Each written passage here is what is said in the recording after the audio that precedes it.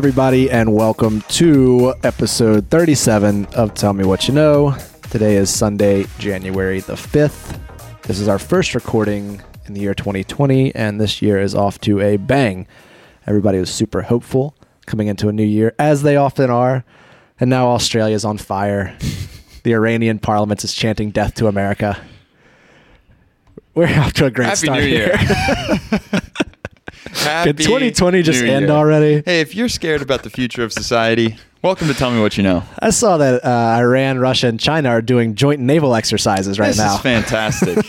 Everything's fine. Everything's fine. So maybe take 30 minutes of brainless talk. Yeah, learn something about get your mind off of what's going on in the world. It's out of your control anyway. Yeah, nothing you can do. Nope. This is like... and luckily we live in 1955. Washington, D.C., which is not a target. No, they would never come here. I don't think. Why would they come here? No. Nothing's here. No. Don't come here. Go to like rural Indiana. America. Go to like there's a lot of good stuff in like... I hear Topeka's nice this kind of year. This time of year, Topeka is quite the place to visit. Yeah. Yeah, Sweet. the fires are crazy. 500 million animals have died. I mean, it's absolutely insane. There's like 20% of the koalas are left. I heard it was like, 20% left? Yeah. Oh, I'd heard something that was 33% had been killed. So none of these are good numbers. No. But gruesome crazy. photos too. I haven't gone through them. I think it's too sad. Yeah, it's sometimes you got to see those things to realize like, hey, this is really bad. Yeah. I almost wonder, I'm not even going to bring this up. Go. Do it. Well, I was going to say, I know a bunch of people are trying to find places to donate to. Yeah. But I wonder do you think it's too early? Like if No. No, I mean I don't mean it in the sense of don't donate. Right. I'm just saying with the exception of the immediate issue of putting these fires out, then dealing with the longer term rehabilitation of like planting new trees. Or yeah, I mean, doing stuff, like it's almost seeming like such a large issue. Well, so apparently the firefighting force over there is completely volunteer. Wow. And so because they're fighting these fires, this is what I read, because they're fighting these fires like 100% full time right now, they can't hold enough other jobs to have like the government pay for their health care or something like that. So can this money go to just paying these guys? Right. So you can you can like donate to the American Red Cross or the Red Cross of Australia over there. You can donate to, there's like obviously tons of like animal conservation societies. Conservation things. Mm-hmm. And I'm sure there's stuff you could help donate to like help these firefighters like pay bills and stuff like that. Yeah. I don't know. Maybe that was just a stupid idea I had. Please donate. Well, I mean, donate as much as you can. This isn't going to be something that just donating now is it's going to be like a years long process. Right. So it's going to be. Well, and also I feel like the Amazon story is just sort of. Oh, this is like a billion times better a billion times like worse than the Amazon thing as well in terms of like acreage being burned. Right. And, right. like wildlife being lost. Well, let's get on a happier topic. Sure. We're going into yours. It's just not as much. Yeah. Well, it's not as gruesome as the other two things we've already talked about here. So it is the year 2020. Mm-hmm. So I want to think about 100 years back. Michael, tell me what you know about the Roaring '20s. Wow. That's kind of a cool topic. So culturally, like the flappers and like the dancing and the like underground speakeasy drinking. So prohibition was going on. And then a bunch of speculation, a lot of stock market speculation that sort of ended the Roaring '20s. It did. That led to just a huge, recession and depression. I would say it was a great one. A great depression. Yeah. It's quite great. Yeah. It's almost like, the Roaring '20s. What else is going on? Like organized crime was expanding. I also maybe feel like a lot of the stories we've been told about the Roaring '20s are always around these topics. So maybe that's what I know. Yeah. Maybe there's a lot more stuff going on besides like the rise of Al Capone and all that stuff. But it's very interesting. We're going to talk about that today. Well, I'm trying to tell you what I know. Oh, sorry. So Al Capone was in Chicago. That was a big. Did you watch Boardwalk Empire? Yeah. Yeah, good show. Nucky Thompson. Mm-hmm. Yeah, Jersey, Atlantic City. Yeah. Yeah. Lucky Luciano. Yeah. What else about the Roaring '20s? Well, I mean, it would have been right after World War I. Right. So World War I ended in 1919. Yeah. So going into that was just probably a bunch of optimism, which probably led to the downfall of the aftermath, right? So we're going to have 8 years of partying, but no drinking. Well, even though everybody was drinking. yeah, no legal drinking. I mean, it was a total failed experiment in a lot of ways. Absolutely. And yeah, I mean, so give me some more. Tell me what you found out. You did really well. Yeah, nice. You did really well. So we'll just, I don't really even know where to start now because we kind of covered it all, so I'm just going to kind of just go through some of my notes. Yeah. If we look in like economically at the economy at the time, so mass production was a huge thing going into obviously the World War and then afterwards as well. So like the Model T had already been in production, but cars were becoming something that everybody owned at this point. It wasn't just like 300,000 people. It was like millions of people were owning cars now, right? The Model T was big one in 1920. Yeah, that was really the growth period. They essentially ended its production in 1924, I think, and then the Model A came out after that. But and then General Motors was coming around as well. It was just a big time for consumerism after the Industrial Revolution and all that kind of stuff. Modular parts, right? Fixing one thing and it can still work, right? Yeah. And so the car, like the car impact the commercialization of the cars impacted other parts of the economy, like steel production, highways, infrastructure, motels and service stations, car dealerships, and also just like a movement from core urban cities to the suburbs. You can live further out because you'll drive in. Even though people had stopped in the 1920s, this is the first time more people were living in urban cities than in rural America. So you had cars were a big impact there. Radio was huge. It was like the first time that things were being mass advertised across the country. So, you had people listening to the same kind of music and being offered the same kind of products in all over the country at this point. Right. Medicine-wise, penicillin was finally, people had been working for years to come up with what eventually would be penicillin in the 1920s. Yeah. Great drug, a cure-all. That's a big one. Yeah. That was a big one. Charles Lindbergh made the first transatlantic flight. Solo. Yeah. He went from Long Island to Paris, France. A single engine plane. Do you know how long it took him? What is that flight now? That flight's like from New York to Charles de Gaulle would be what? 7 hours? Yeah, 7. Yeah, 6-7 hours. Right. I bet I think it took him 18 hours. 33 and a half hours. 33 and a half. That's right. There's a really, really, really good movie with him. Movie with Jimmy Stewart playing Charles Lindbergh. Fantastic movie. But it a lot of it takes place with him on the plane going flashback into like how he's doing. It's just a amazing story. Yeah. Spirit of St. Louis and coming from like a mailman, like a mail carrier, to doing that run. I mean, he couldn't see out the front of the plane.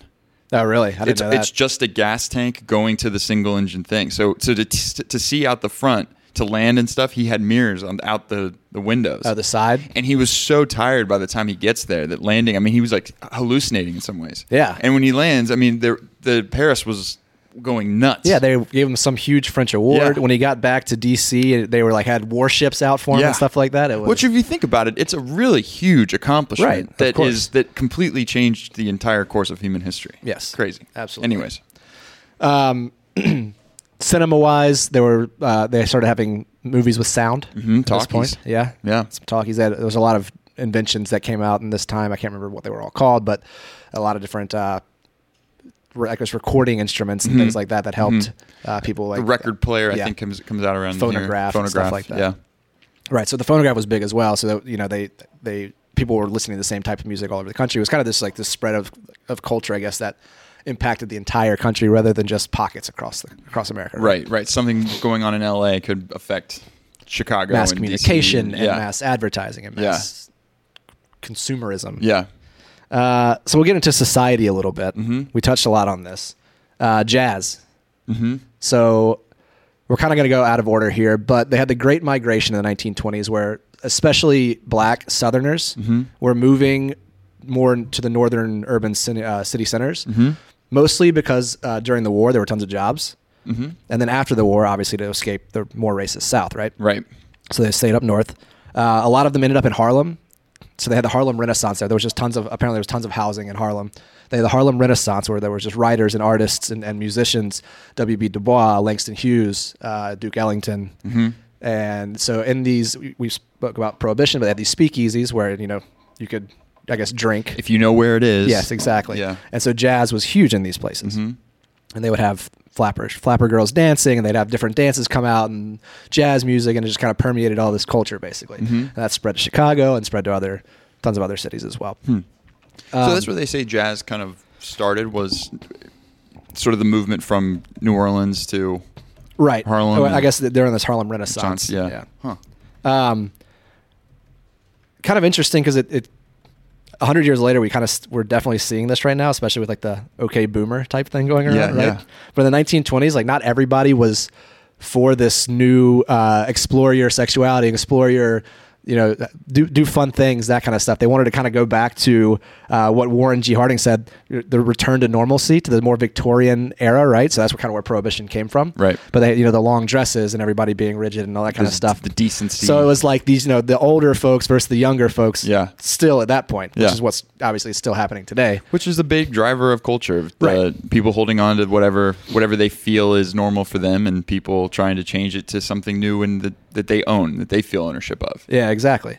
There's actually, I think, a really good quote from F. Scott Fitzgerald. Let me find it real quick.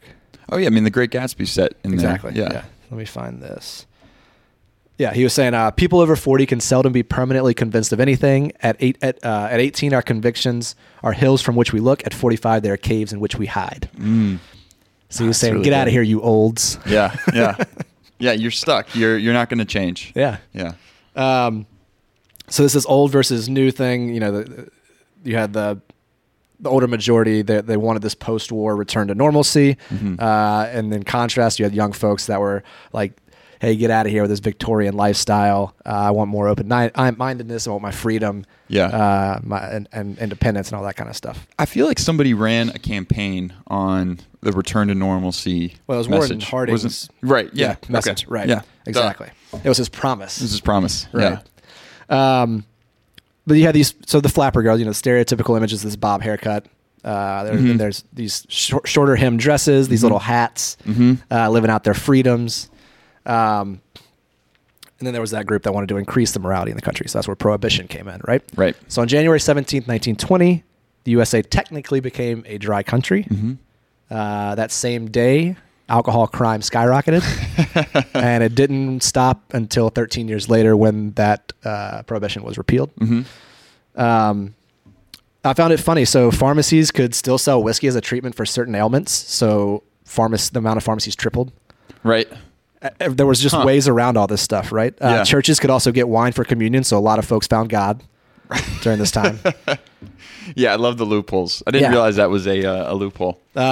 I read that the American grape industry would sell juice concentrate with warnings that it would turn into wine if left, like it would ferment and turn into wine if it was left out too long. Hardware stores still sold like this distillery equipment, all that kind of stuff. So this law was like, hey, we don't want you guys drinking, but what it essentially did was made a ton of booze experts. Right? Yeah. Like, I know how to make it. Yeah. Right. And this is kind of tangential to that, but several years later, when moonshine was still illegal, bootlegging was the rise for NASCAR, like in the 1940s. So people would be driving. Yeah. They'd be running shine down the hills, outrunning the cops and that kind of thing. Yeah. And that turned into what would be NASCAR eventually. Yeah. That's really interesting. Yeah. And so then you have, obviously, with it being illegal, who has to enforce these laws? The police. Corruption rose. Right. Right? Right. With corruption rising and illegal booze being a gold mine, organized crime kind of comes full circle there, right? Right. So then you get Al Capone, you get Babyface Nelson, Bonnie and Clyde, John Dillinger, you get Lucky Luciano, all those kind of guys, right? And it's outlawing something that isn't necessarily dangerous. So I feel like I feel like they can feel morally fine with still bootlegging, breaking the law, but you're not really breaking the law in any way. Right. In a similar way of people selling marijuana, you don't feel like you're necessarily putting somebody at risk with what you're selling them versus somebody selling like heroin or something. I mean, the mafia was always kind of, they would stop at harder drugs until they were kind of pushed into... Yeah, it was guns and booze. Right. Yeah, exactly. No, that's interesting. And women, I think. Yeah. Yeah, so eventually, I guess that was repealed in 1933, Prohibition was.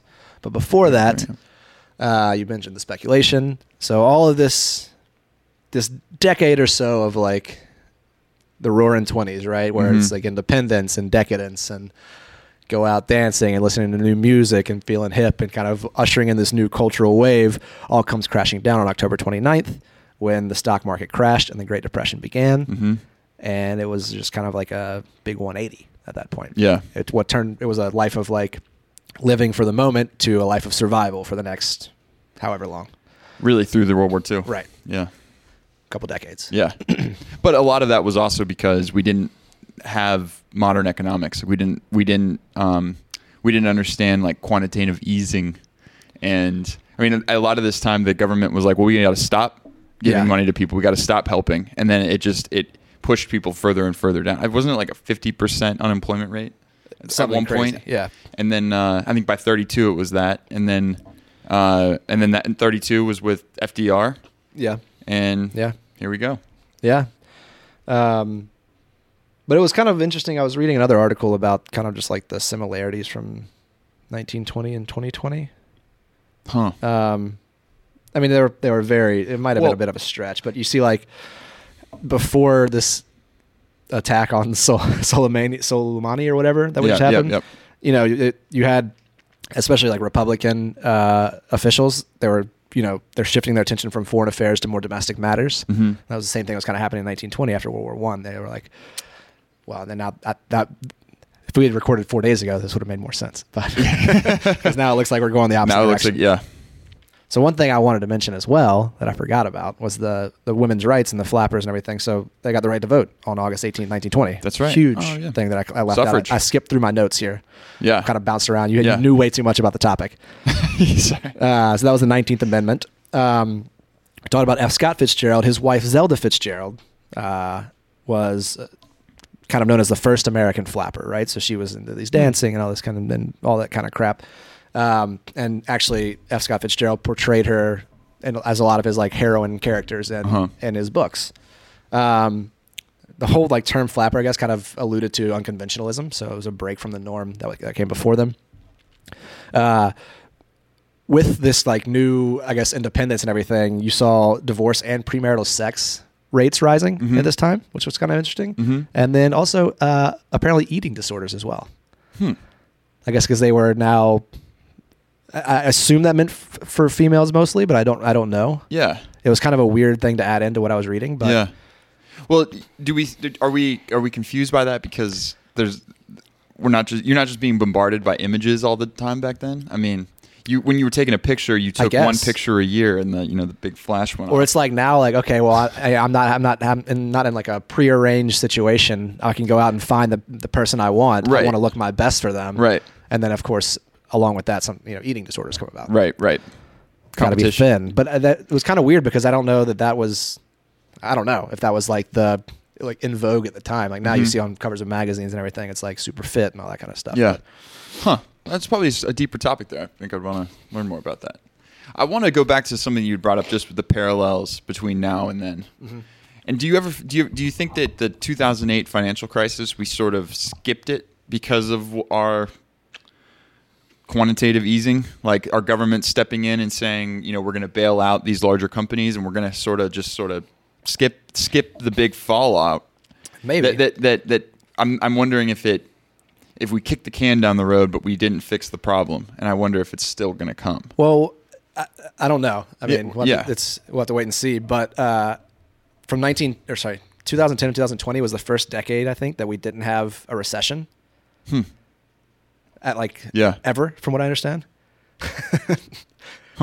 Yeah. I don't know. I didn't know that we'd had them every single decade, but there was no recession. Essentially, there was no recession in the last 10 years for the first time in history. And, right. I mean, I could be completely wrong on that. It's what I read. But, right. I think like at the same time, like maybe like the growth was a lot slower than it had been at some points as well. So maybe that has something to do with it, right? Well, a history of the U.S. economy class I took at Georgia, the big takeaway was 3% growth every year forever on average is great. Like you don't need 10% growth and 3% every year is fine. Like you don't, and so this greed of chasing larger and larger amounts of growth is usually when you get into problems. Right. So you have AAA rated mortgages that are just crap. Right. Bundled up crap. Right. Where it's like you're not actually doing anything to stimulate the economy. You're sort of just doing funny math and finding loopholes. And ultimately that's going to fall. That's going to crash. A la 1928, Short. 1929. Oh yeah, that's and wrong. And the 2008 crisis. Yeah. So it's like when, we just sort of paid for it. Like the government was like, yeah, we got it, but that credit is owed by our generation. Here we go. Okay, boomer. Right. And we're gonna, we're holding the bag. So it's definitely an interesting comparison. Yeah. And especially coming out of World War I in that time, I never really realized just how similar World War I and World War II were, just on like almost the same issues. It was just sort of like we're going to punt for 30 years until we're going to do this again, and figuring out that hey, maybe it's not always the best thing coming out of World War I to just like make sure that your enemy, Germany, Germany's going to have zero growth. Like we're going to keep our boot on you forever. Right. They're going to be like, well, no. Like you put somebody in a corner, they're going to get desperate. They're going to do something crazy. Kind of feels similar with like Iran right now. Right. Like just all of the sanctions that we've had on them, everything. Anyway, it's kind of a deeper topic, but it's a very interesting comparison time. Yeah. Yeah. I just kind of came across it. I wanted to do the Roaring I wanted to do Prohibition originally, and then I was like, well, it's 2020 now, and that was 100 years ago. Kind of, let's look at it more holistically here. I was reading an article kind of about Prohibition. Like the millennial generation has really been interested in like sober living. Oh yeah, there's sober bars and stuff. Sober bars now, and I kind of understand where the allure comes from, just because drinking makes you feel like crap. Yeah, I hate it. It just makes you feel like crap, and I think in our society we want to feel better more often, and noticing that alcohol kind of is a crappy drug. Kind of sucks. Yeah. Anyways, that's the Roaring 20s in a nutshell. Yeah. Well, I feel like I should get a degree now. Yeah, you mentioned we put an entire semester into 20 minutes. Just hire me for your Cliff's Notes. Yeah. Well, we're gonna go to kind of a zany topic here. Smorgasbord. Michael, tell me what you know about bird watching. I mean, other than you go outside and you look for birds, I don't Nailed know. it. I mean, I think that's pretty much it. I would imagine there's like certain places that people go to find uncommon birds, or like, you can only find the red-breasted sparrow and the Appalachian Mountains Mountains in West Virginia, something like that. Yeah. Something, or like the red-headed woodpecker. Yeah. Yeah. I don't know. I don't know anything about this other than basically that. Like, what more do you really need to know in your day-to-day life other than just, you guys go out and watch birds? That's enough for me to know that I'm not interested. Well, so actually, when I first started this topic, I thought it was going to be like, I didn't know where I was going. And it actually is pretty interesting. Okay. All right.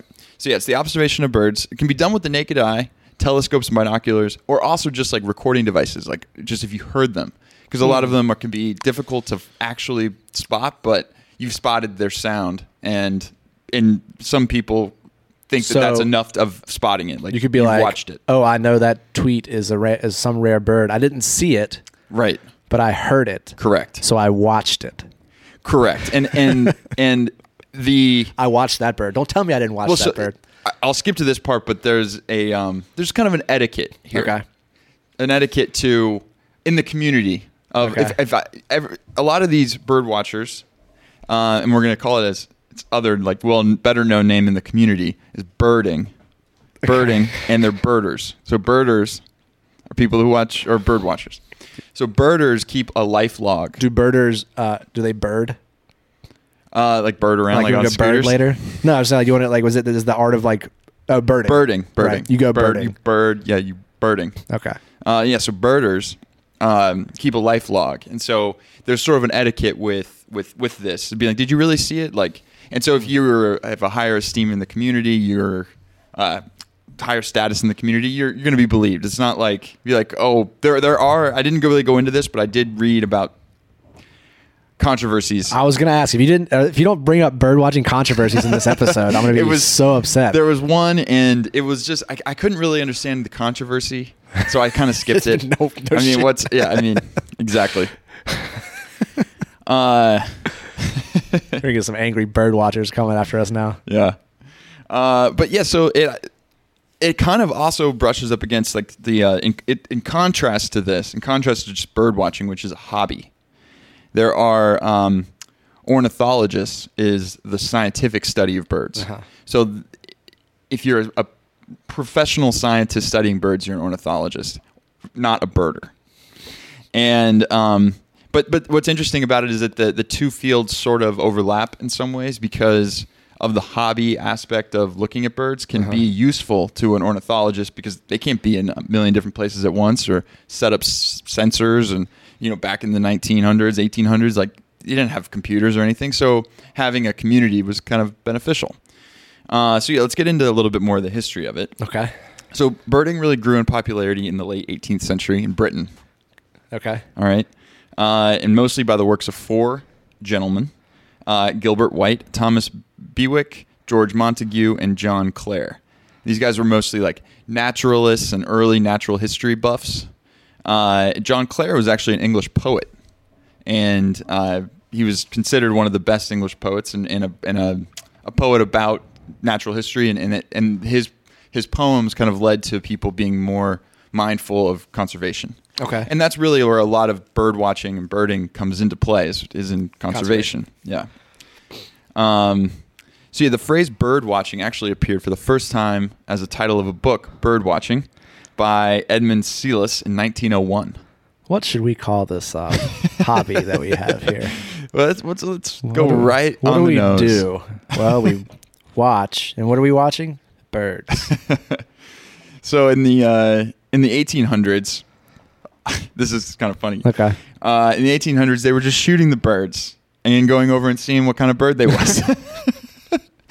But then the advent of binoculars and field guides kind of changed it where like, guys, stop shooting these birds. Yeah. You don't need to shoot them. You've seen it, and there it is. There's the cardinal. It's on the tree. Got the field guide here. It says other people found it here. Stop shooting them. Stop it.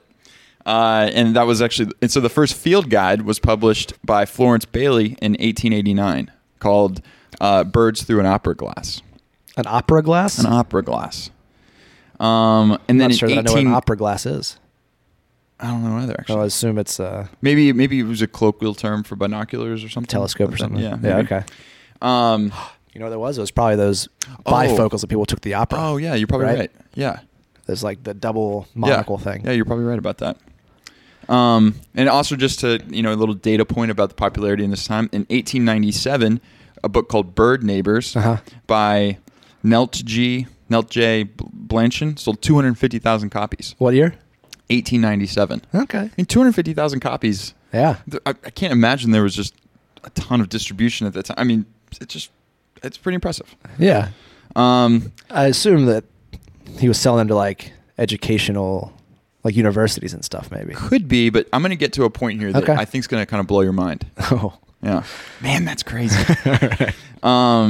So then you had the rise of conservation societies. In the U.S., we had the Audubon Society. Yeah. And in Great Britain, there was the Royal Society for the Protection of Birds. In the first half of the 20th century, the struggle between observation for like taxonomy only, like we're just trying to find out how many birds there are and where they are, was kind of fighting with the more scientific-minded viewpoint of people that were focusing more on the ecological study of birds. So how birds interact with their environment, how many there are, and the effects of their behaviors on the planet and their environment, right? So like maybe there are too many birds here and it's affecting something else, and let's study that. They're decimating the grubworm population. So we need these grubworms. So in the mid-1900s, it kind of went towards more of an ecological study, and the hobby aspect of it that could still be good for taxonomy and maintaining and supporting the scientific community was still going on. But I think that's about right. Like, you go look at all the birds you want, but like let's also have a main focus on science and how the birds are being affected by the environment and how the birds are affecting the environment. Cohabitation. Yeah. Is that what that is? Your 1920s, so kind of going along with your topic, the advent of cars and planes made it easier for people to travel to go see a bird in another part of the country. So it kind of grew beyond just like, I'm looking at the back of my window in my house. I see this bird and that. Right. So people could get in their cars and drive however hundreds of miles. It also gave people 2 new instruments with which to murder birds. That is true. Yes. Yes. So they weren't shooting them anymore, but they were running into them with their cars. Ramming them with cars. Getting them caught in their engines. Blowing them out our engines. And then after World War II, this is kind of something I didn't even think about. Binoculars had to have been mass produced at that time. Yeah. So they just made the act of watching birds just so much more accessible. Just a ton of binoculars around. Yeah. Huh. So who is birding? What are they watching? And what are they spending? Big topic name. Well, I'm here. not going to say who because I don't want to comment on anybody. But they're watching birds. And I don't know what they're spending. All right. So the Fish and Wildlife Society put out a study in 2013 they put out one in 2011 and then an addendum in 2013. So to be counted as a birder, an individual must have either taken a trip 1 mile or more from their home for the primary purpose of observing birds and or closely observed or tried to identify birds around the house. So you can be a birder in your house, but a more active aspect of the community would be people who get in their cars and actually drive to go see these things. Obviously, the people in their house are a larger portion of the group. Michael, do you know how many birders there are in the United States? Could you give me a guess? Well, so I have a question. Okay. Do birders have to identify themselves as birders? Like, no. So I'm going as to be counted as a birder. Yeah. An individual must have either taken a trip 1 mile or more from home for the primary purpose of observing birds. Yes. Or they're viewing around their house. So I guess technically they might not be like identifying themselves as a birder, but they are doing birding activities at their house. I mean, like my grandfather has like taken me around his big like yard before, and like we've looked at birds. So am I a birder? You only have to do it one time. I think your grandfather would be more the birder. Okay. And you might not be counted. The bird apprentice. Maybe. Okay. The apprentice. So I would say in the States. Yeah. 350 million-ish people. Gotta be like 3 million. 3 million. Yeah. 30 million. How many? 47 million. 47 million. 47 million birders is what they estimate. 41 million around the home and 18 million travel. There's crossover here, so those numbers don't add up to 47. Gotcha. Right, so there's crossover. You might people be a who traveler do it at home and travel. Yeah, so there's crossover. The average birder is 53 years old. Yes. More likely to be female. Yes. White, and above average wealth and income, which does make sense. You got a lot of time on your hands. Yes. So you're not out there working for a living. Well, I mean, I don't think it doesn't pay the bills. Right. Yeah. Right. I mean, this is a total hobby. Yes. Yeah. So yeah, like what are they watching? Well, there's a lot in here, but the most viewed were waterfowl, so like ducks and geese, and then birds of prey, so people trying to go see hawks and stuff. That's what I'd be into. Yeah. Some talons. Yeah. Maybe you see them like grab a fish or something. Or a rabbit. Yeah. Yeah. And then songbirds would be the final. So like cardinal or something. Parakeet. Yeah. And then there's like another section of be like herons and shorebirds. So like pelicans. Osprey. Osprey. Seagulls. Pigeons. I pulled up the 10 most wanted birds in North America. So these would be like the birds that people are really trying to go after and see. These birds are on the dream list. Yeah. Gotcha. These people have lists and they're like, oh, you've seen a number one, California condor. Oh, that's number one? That's number one. Okay. Number two is a whooping crane. Wait, do I know any of these birds? Because I should probably try and guess, I think. They're kind of detailed. A Baltimore Oriole. No? All right. Don't think so. Maybe the Toronto Blue Jay, maybe? I always thought it was maybe when I saw the owl, it was I think the spotted owl was on here. Is the bald eagle not on there? I don't think bald eagles aren't that hard to find. Oh. I think so. There's an element of these that are there's a rarity aspect to them. Gotcha. My computer is freaking out. Sorry. All right. There is did I say the whooping crane? You did. The elf owl. Elf owl. Elf owl. The gyrfalcon. GYR falcon. The gyrfalcon. The gyrfalcon. The Atlantic puffin. Very cute little bird. Yeah. The spotted owl. From the picture, it looks like it's kind of in a desert climate. Yes. Kirtland's warbler. And love this name, the warbler. Just as like warbler. Just as a type of bird. The ferruginous pygmy owl, number 8. Ferruginous pygmy owl. The green jay. Wow, it's got a cool blue head on it. It's kind of cool. Green jay. In 1981, University of Missouri biologist Douglas Gay watched an adult jay insert a twig beneath a piece of bark to extract and eat insects. The green jay. What a genius. Yeah. And then number 10, the blue-footed booby. Which is extinct, I thought. Oh, that's the dodo bird. I was like, wow, you knew about this thing. It's got these really cool... Well, it's also booby. Booby, yeah. I'm pretty sure it's booby, right? Booby? Booby, yeah. Yeah, boobies and other native birds that breed on islands in the Gulf of California have benefited from they have the blue Rat feet. Eradication Project. From the what? The Rat Eradication Project. Yeah, interesting. So this one has these really cool blue feet. Really cool. Just back to my notes here. So those are some of the birds that people are going after. I'm looking at pictures of them right now. They're pretty interesting looking birds. Yeah.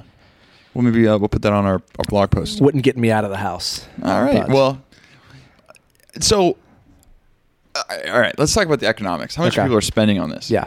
So $41 billion annually, right? $41 billion annually is spent on trip-related expenditures and equipment. 666,000 jobs, $107 billion in total industry output.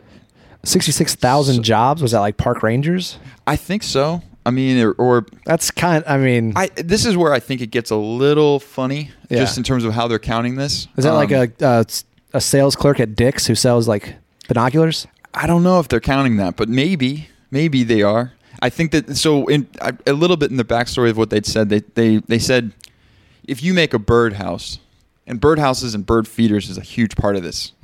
From you put up a bird feeder in your backyard, and now you're technically a birder by their definition. Okay. When we were in Arizona, we had like a hummingbird feeder. Yeah. I'm not necessarily a birder. You're a birder. All right. Well, throw me into it. I think this is where it gets a little funny. Like, I sold you the wood that you used to make a birdhouse. Does that mean it's a job for me? I don't really care what you did with the wood.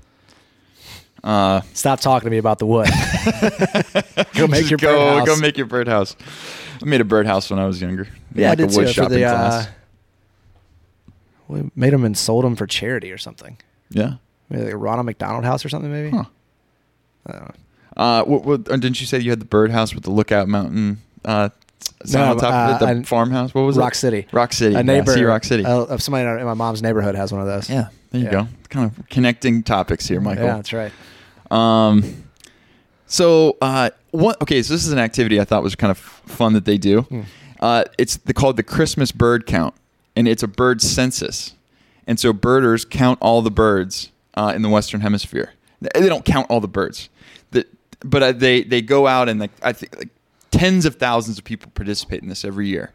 They have some coordination with it, where a certain group of people take over a certain 15 square kilometer radius area, and they go try to find all the birds. And it's not just on Christmas Day.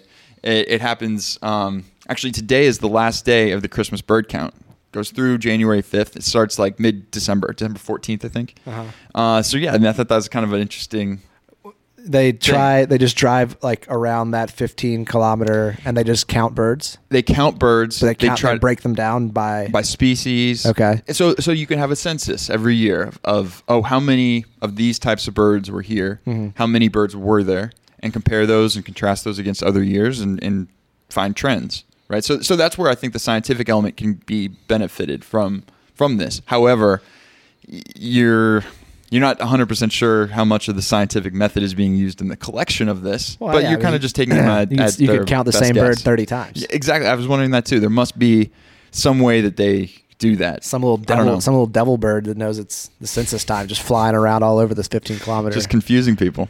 Well, that and a lot more work in the south because a lot of them fly south through the winter. Yes. Right. Well, so spring and fall are a big time for bird watching. Migration season? Migration season. Yeah. Getting north during the summer and flying south for the winter. Yeah. And also time like a lot of in the morning. Birds are just, they wake up, they start singing. Yeah, it's great. Bird time. Love it. Keep it down. There's birding competitions. So there's something called a big year in the birding community. Okay. There's actually a movie with Steve Martin, Jack Black, and Owen Wilson. Came out in, I think, like 2013, called The Big Year. And, of course, they're three guys kind of in a midlife crisis phase, and they want to go on like a bucket list type trip to go find as many birds as they can in 1 year. That's what a big year is. Well, you try to go find as many as you can in 1 year. I'm really surprised I haven't heard of this movie. I think the trailer looks kind of good. I watched it. All right. And there's also a big day. You can Okay. go see how many birds you can find in one day. Okay. An amazing. I mean, some of these guys have found a lot of birds in one day. Kind of crazy. How do they prove they found all these birds in a day? Again, this goes back to this etiquette aspect. Uh-huh. So if you take a picture This of is it, why I want controversies. I'll follow up with on the next episode. Okay. But yeah, I mean, if you take a picture of it, makes it a lot more believable. Like you took a picture, you have proof, it's there. Yeah. But maybe if you go record it, does that just record the song that it sings? Is that enough? Or maybe it's so high up in a tree you can't actually put your eyes on it, but you know it's there. I don't know. I don't know how I feel about this. Yeah. All right, so on to my core topic, my core section. Man, that's crazy. This is going to blow my mind, you said. Yeah, I think it might. Okay. So there are about 10,000 species of birds, Okay. and only a small number of people have seen more than 7,000. That's like a barrier. 7,000 is like Okay. when it goes to, wow. If you see more than 7,000, you're an elite bird watcher. Mm-hmm. Seen more than 7,000 and have actively been looking to see 7,000. You need to be actively looking You're to see like- 7,000. Okay, I don't know. Yeah, it's not like, It's not like, I traveled the world as a kid and I've been in places where there's millions of species, or I guess thousands of species of birds. There's only 10,000 species of birds. yeah. Probably like 10,000 species of birds in the Amazon alone. Anyway. Maybe. I don't know. That's what this is saying. Okay. 10,000 is like the accepted number, and 7,000 is like the shelf of being like elite. You get a patch. Yeah. So this is kind of funny. When a rare bird is found, it goes out over the sound waves, out into the community, and now people know where this bird is. This is called twitching, and that's what they call it in Britain. In the U.S., it's called chasing. Okay. So when you're chasing a rare bird that's been found. So 2,500 people traveled to Kent, which I believe is in England, Yes. to view a golden-winged warbler, which is actually native of North America. So went out that, man, you can see this 2,500 people get in their car and drive there just to see this bird. Kind of crazy.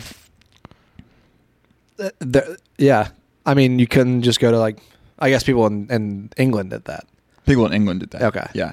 Because they're like, how did this get over here? Something like that. Yeah. Here you just go over to Minnesota or something and and try see and it. find the bird. Yeah, it may not Okay. be as big of a thing here as it is there. Gotcha. If a birder bails on a twitch, it's called dipping out. Oh, you dipped out. I think it's used in other ways. And other people dip out of stuff. If others see the bird while that other person didn't see it, they feel gripped off. And when a twitcher conceals the location of a bird they found, it's called suppression. Yeah. Suppression.